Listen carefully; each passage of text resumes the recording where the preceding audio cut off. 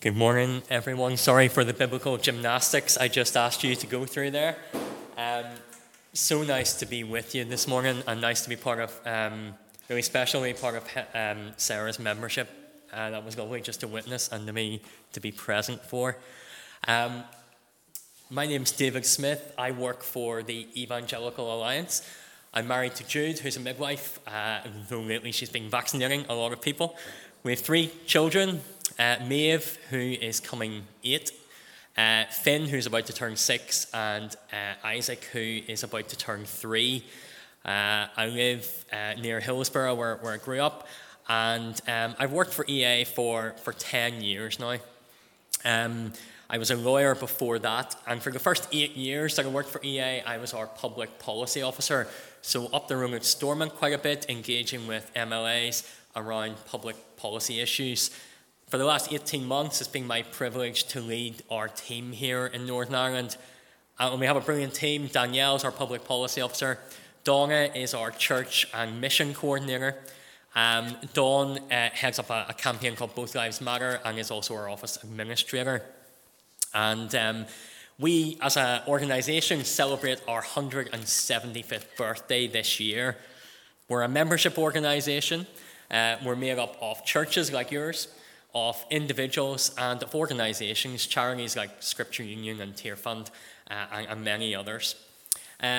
We do 2 main things: unity and advocacy.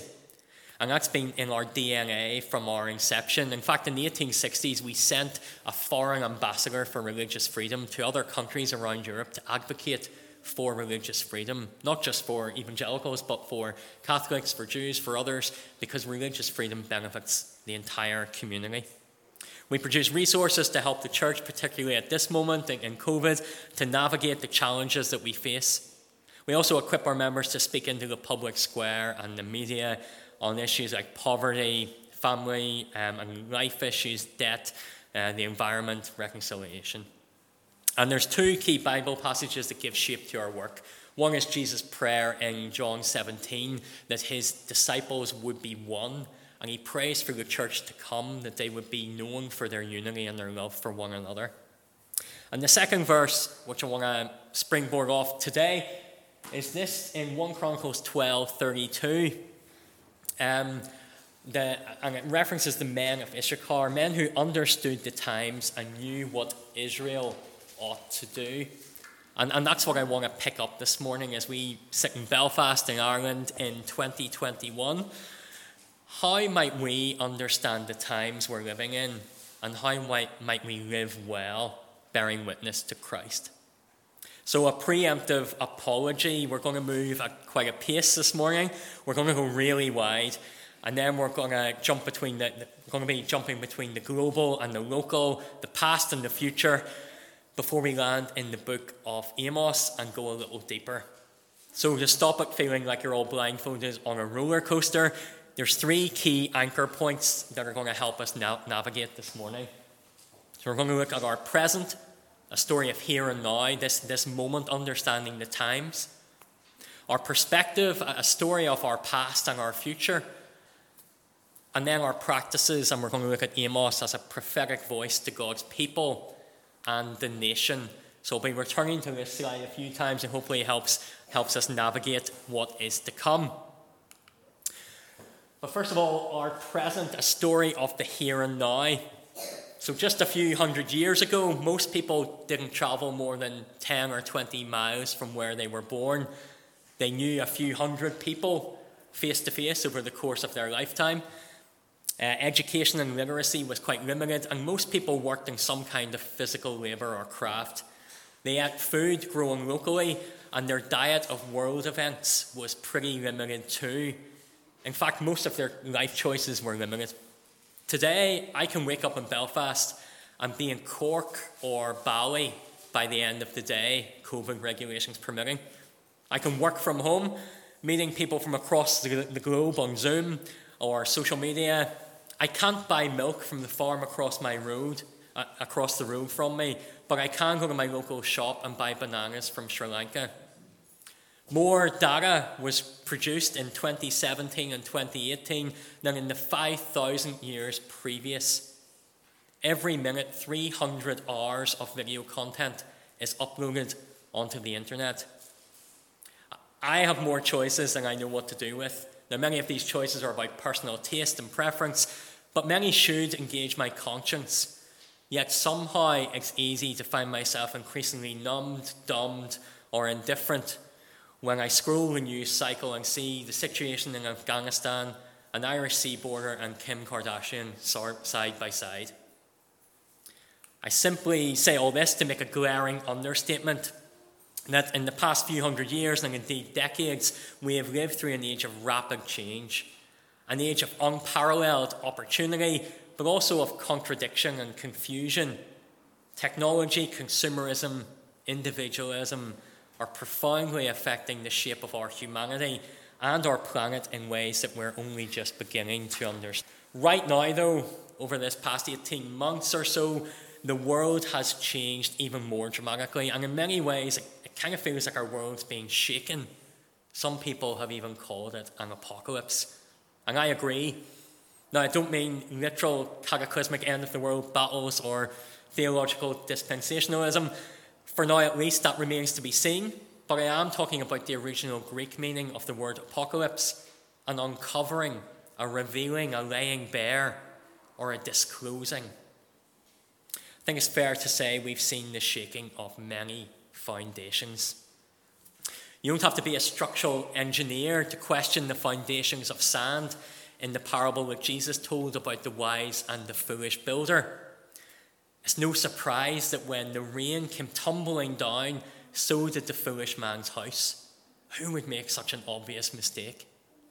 But watch out, for the beauty and the peril of many of Jesus' parables is that just in the moment when we're about to condemn the fool, we recognize ourselves. And I can't help but think as I look around today that we've built much of our lives on sand. This pandemic storm has uncovered the kindness of strangers and gold within our local communities. However, it's also compounded difficult circumstances for those who were already vulnerable. Children in the care system, women suffering from domestic violence, those living with profound disability, the elderly, hungry, poor, the lonely. Pre-existing inequalities around social justice, health and education have been highlighted and deepened. And globally, demonstrations about climate change and racial justice and Me Too are shaking old foundations. Locally, we saw violence on the streets again, a symptom which lays bare a deeper illness. The sticking plaster has fallen off, but the cancer continues to grow untreated, kicked down the political waiting list. So today, standing in wet sand knee-deep, it seems we have a choice to make. Sure, we can rebuild over the old ruins. We can continue to buy things we don't need with money we don't have. We can perpetuate systems locally and globally where the rich possess more and the poor less. We can keep building our sense of self around the politics of old battles or the identity politics of new culture wars. But what would it look like to rebuild on more solid ground? But before we move on too quickly, let's look a little closer to home again. What about the foundations of the church at this present moment? The Christian faith is growing globally. Praise God. People are still finding life in Jesus right now. There's some amazing stories of churches serving the least and the lost during COVID. But how do we assess the health of our churches? Is it growth in the numbers of people who come and the programs we run? Is it the impact on our local community? All good things, but where's the clear distinctive between the approach of many churches and a purpose-driven startup? Consumerism and business models have crept into the church, a whole industry of ever-new Christian music and books, celebrity pastors and programs, and we're seeing the shaking of the foundations here as well. Have you listened to the Mars Hill podcast on iTunes or seen the Hillsong documentary on iPlayer, Pray Away on Netflix, the child abuse scandals? The same idols are being exposed: money, sex, and power. And some have valued charisma more than character, image over integrity, protecting the brand or the political power hold more than honouring their witness to Christ. This pandemic will most likely speed up the death of nominalism.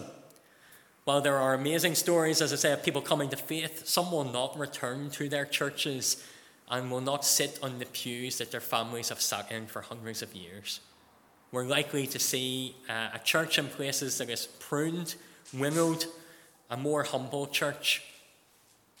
Just before we move on from this present moment, what about even closer to home, in the church in Northern Ireland? Geographical, we're caught between London and Dublin, and we're a bit dislocated from both, like the strange cousin at a family member, like the strange cousin at a family wedding, related but really different. We have the historical mindset of Ulster Protestantism: siege, suspicion, no surrender, defence. Don't estimate how deep that runs in our communities and in the spiritual mindset of people today. The Catholic Church and the Anglican Church tend to operate in parishes of proximity. You go to your local church within an area, but increasingly evangelical churches operate around parishes of belief. And so many people travel past 6 churches to get to the one where they have teachings that they agree with. And I say this simply to remind us that for now, at least, we still have the luxury of this, whereas believers in other parts of the world cannot do that. And yet, things are changing rapidly. A Western, secular, prevailing worldview is washing in. Northern Ireland is becoming more homogenous. With any Western country, globalised cultural fads and values are sweeping in. So even in Cullybackey or Castlewellan this afternoon, you'll find a teenager connecting with the world through their iPhone, just like other kids in Australia or New York. The demographics here are shifting fast. Recent BBC RTE report found that 42% of over 50s go to church, and that drops to 10% of 18 to 24-year-olds. All this to summarise our present moment. Historically, we were ultra-religious, politically divided people with deep roots and cultural traditions. The world is changing faster than ever before. So much good, but so many challenges. COVID-19, technology, consumerism, globalization, climate change, individualism. We're increasingly secular, increasingly disconnected from place, and yet politically divided, potentially more than ever. So that's our present moment, but how do we understand our present moment? Well, I'm suggesting we need perspective. I wouldn't start from here. You've heard the old story of an English tourist in deepest Ireland who stops a local to ask for directions to the small village nearby, and the local pauses for a moment and says, well, if it was myself, I wouldn't start from here.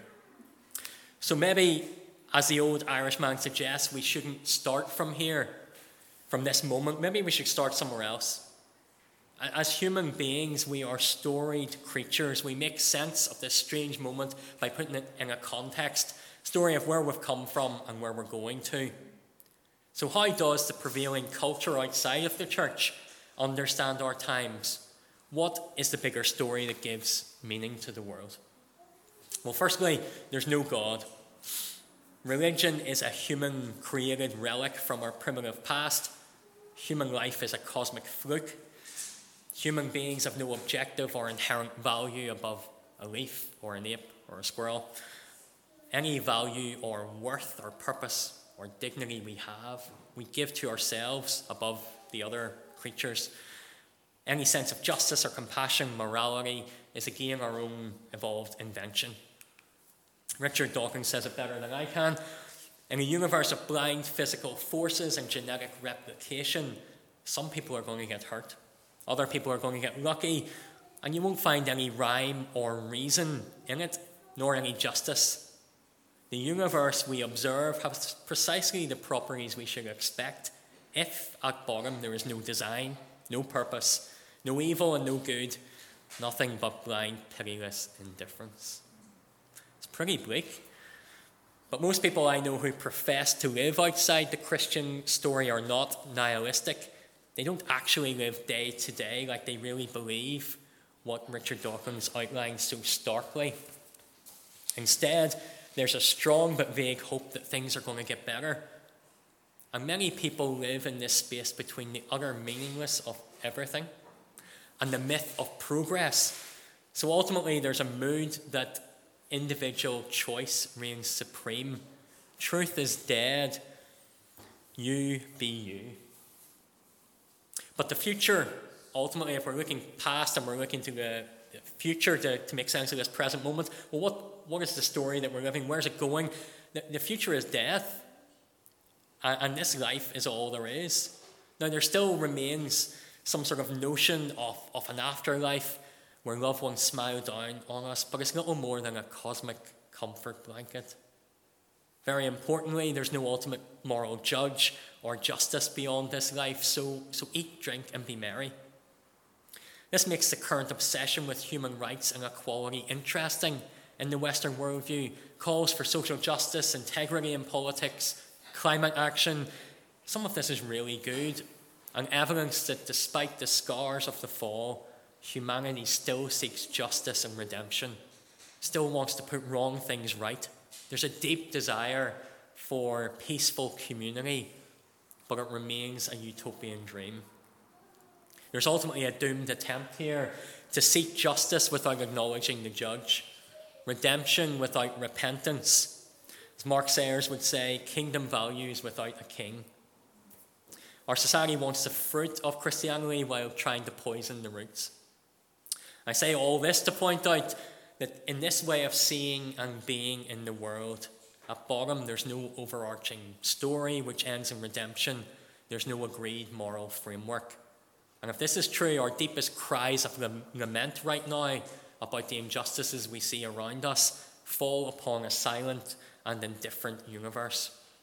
And we can only pin our hopes on the best but limited efforts of this human endeavour.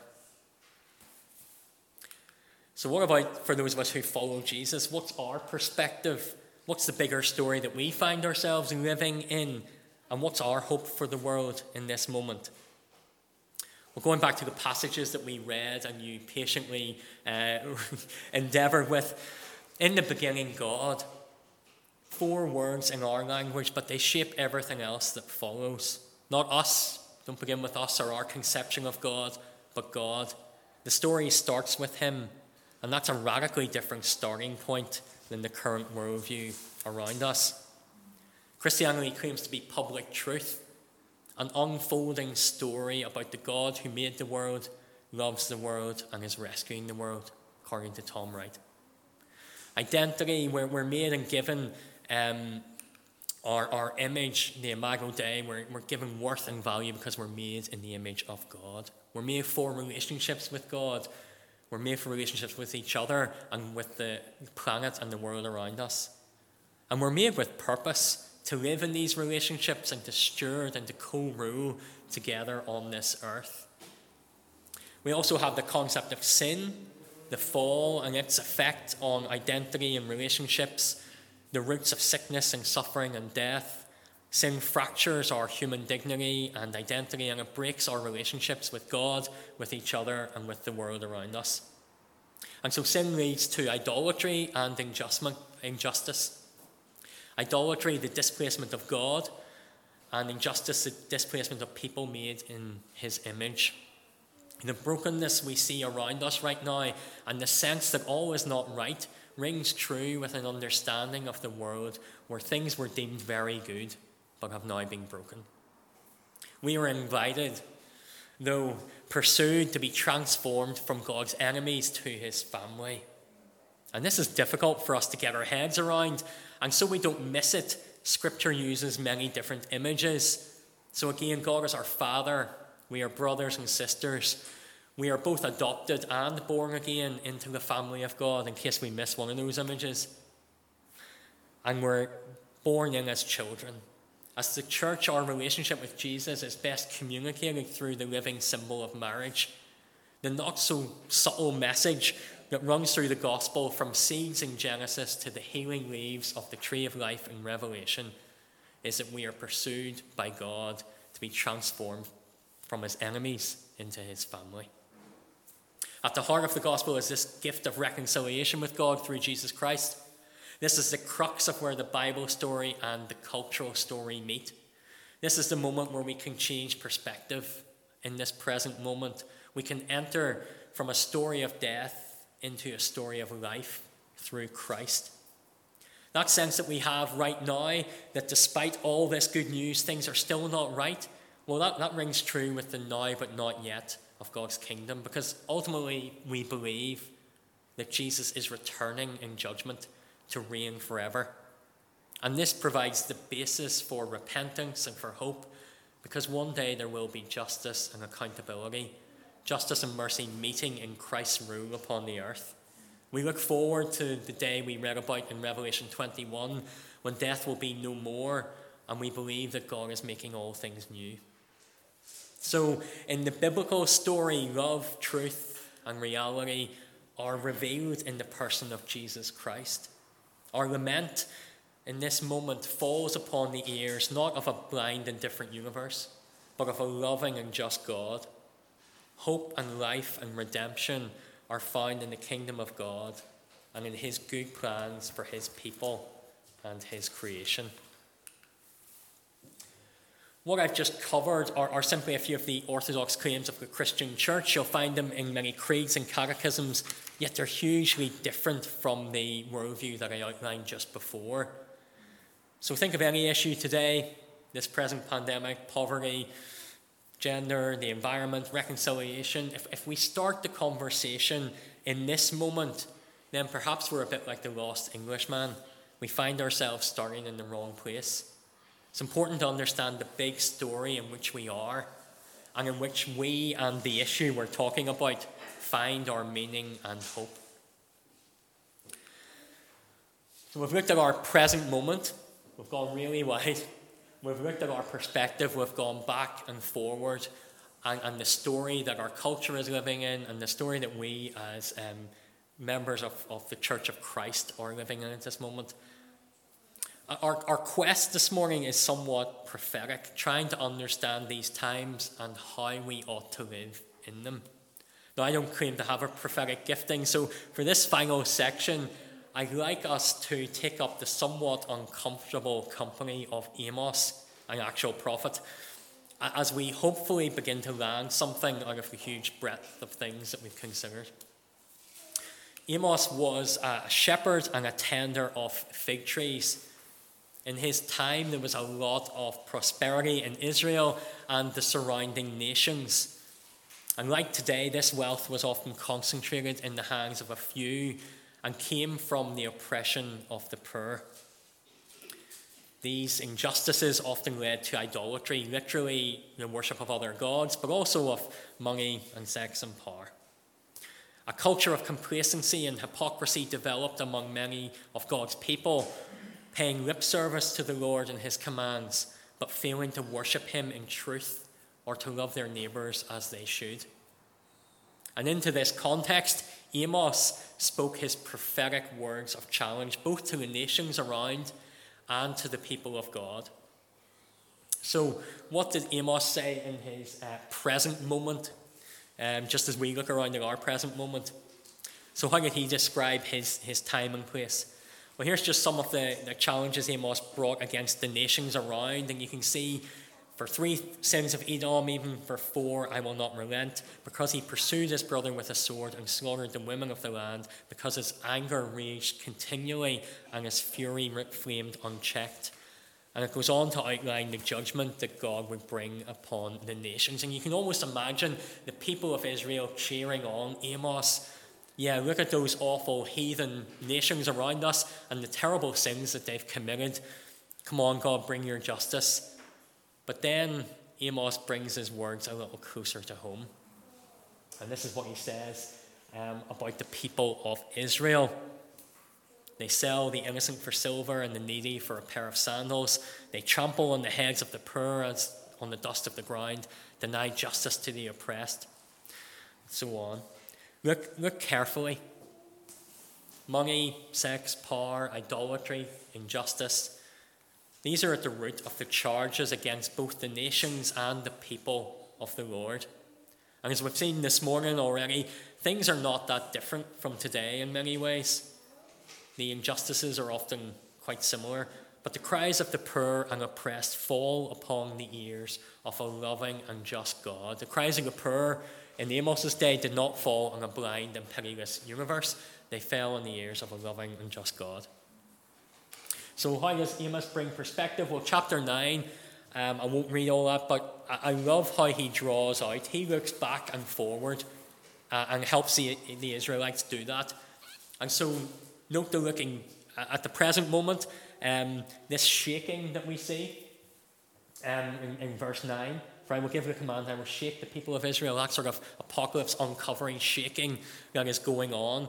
But he looks back in verse 7.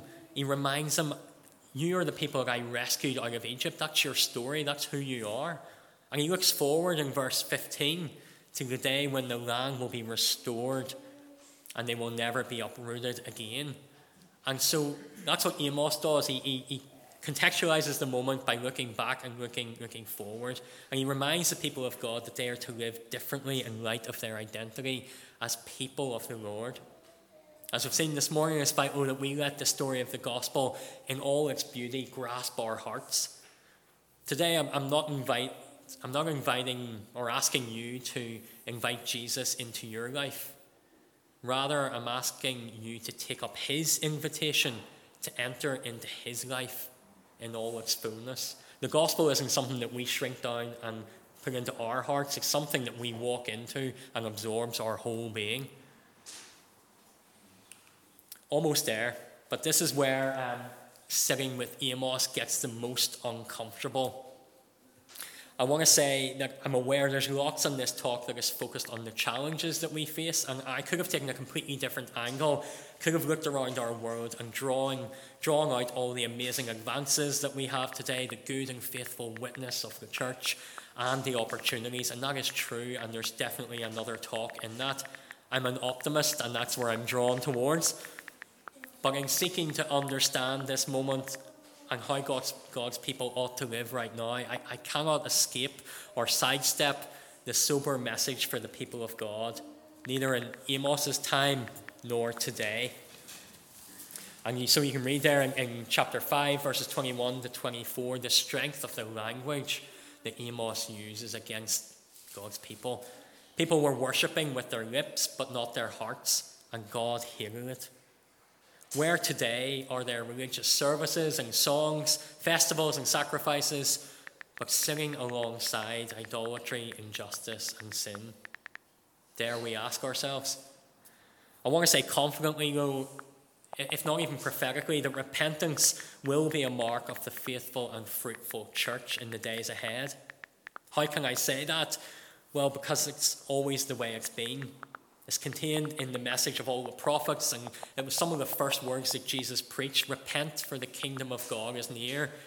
Repentance has been at the heart of nearly every revival since, and though painful, this practice of repentance leads to restoration. Finally, and here we end, in the middle of the book of Amos, he lays out some very direct commands from the Lord. Now, I want to honour the specific context in the Bible in which these words were given to the people of God in that moment. However, in humility and with great discernment, I wonder if we might hear the word of the Lord afresh in our own times. Maybe after all this complexity that we've looked at this morning, these straightforward commands just seem too obvious. But maybe we need a clever strategy and the latest technology to compete with the rapidly changing world around us right now. But what if these commands are still transformative for the people of God and for the world around us? Very briefly, we are to seek good and love it. We are to hate evil and don't go looking for it. In order to do this, we need to understand what good and evil are by dwelling in God's word and letting his Spirit dwell in us. The very act of loving good and seeking it, hating evil and not looking for it, are prophetic acts of witness today in a culture where good is called evil and evil is called good, literally. So simple, yet so challenging and so distinctive. And this ties into the next practice of faithful witness, maintaining justice in the courts. This is about the greatest commandment about loving God and loving our neighbour and living in right relationship with both. As I said, idolatry being the replacement or displacement of God, and injustice the replacement or displacement of our neighbour in right relationship.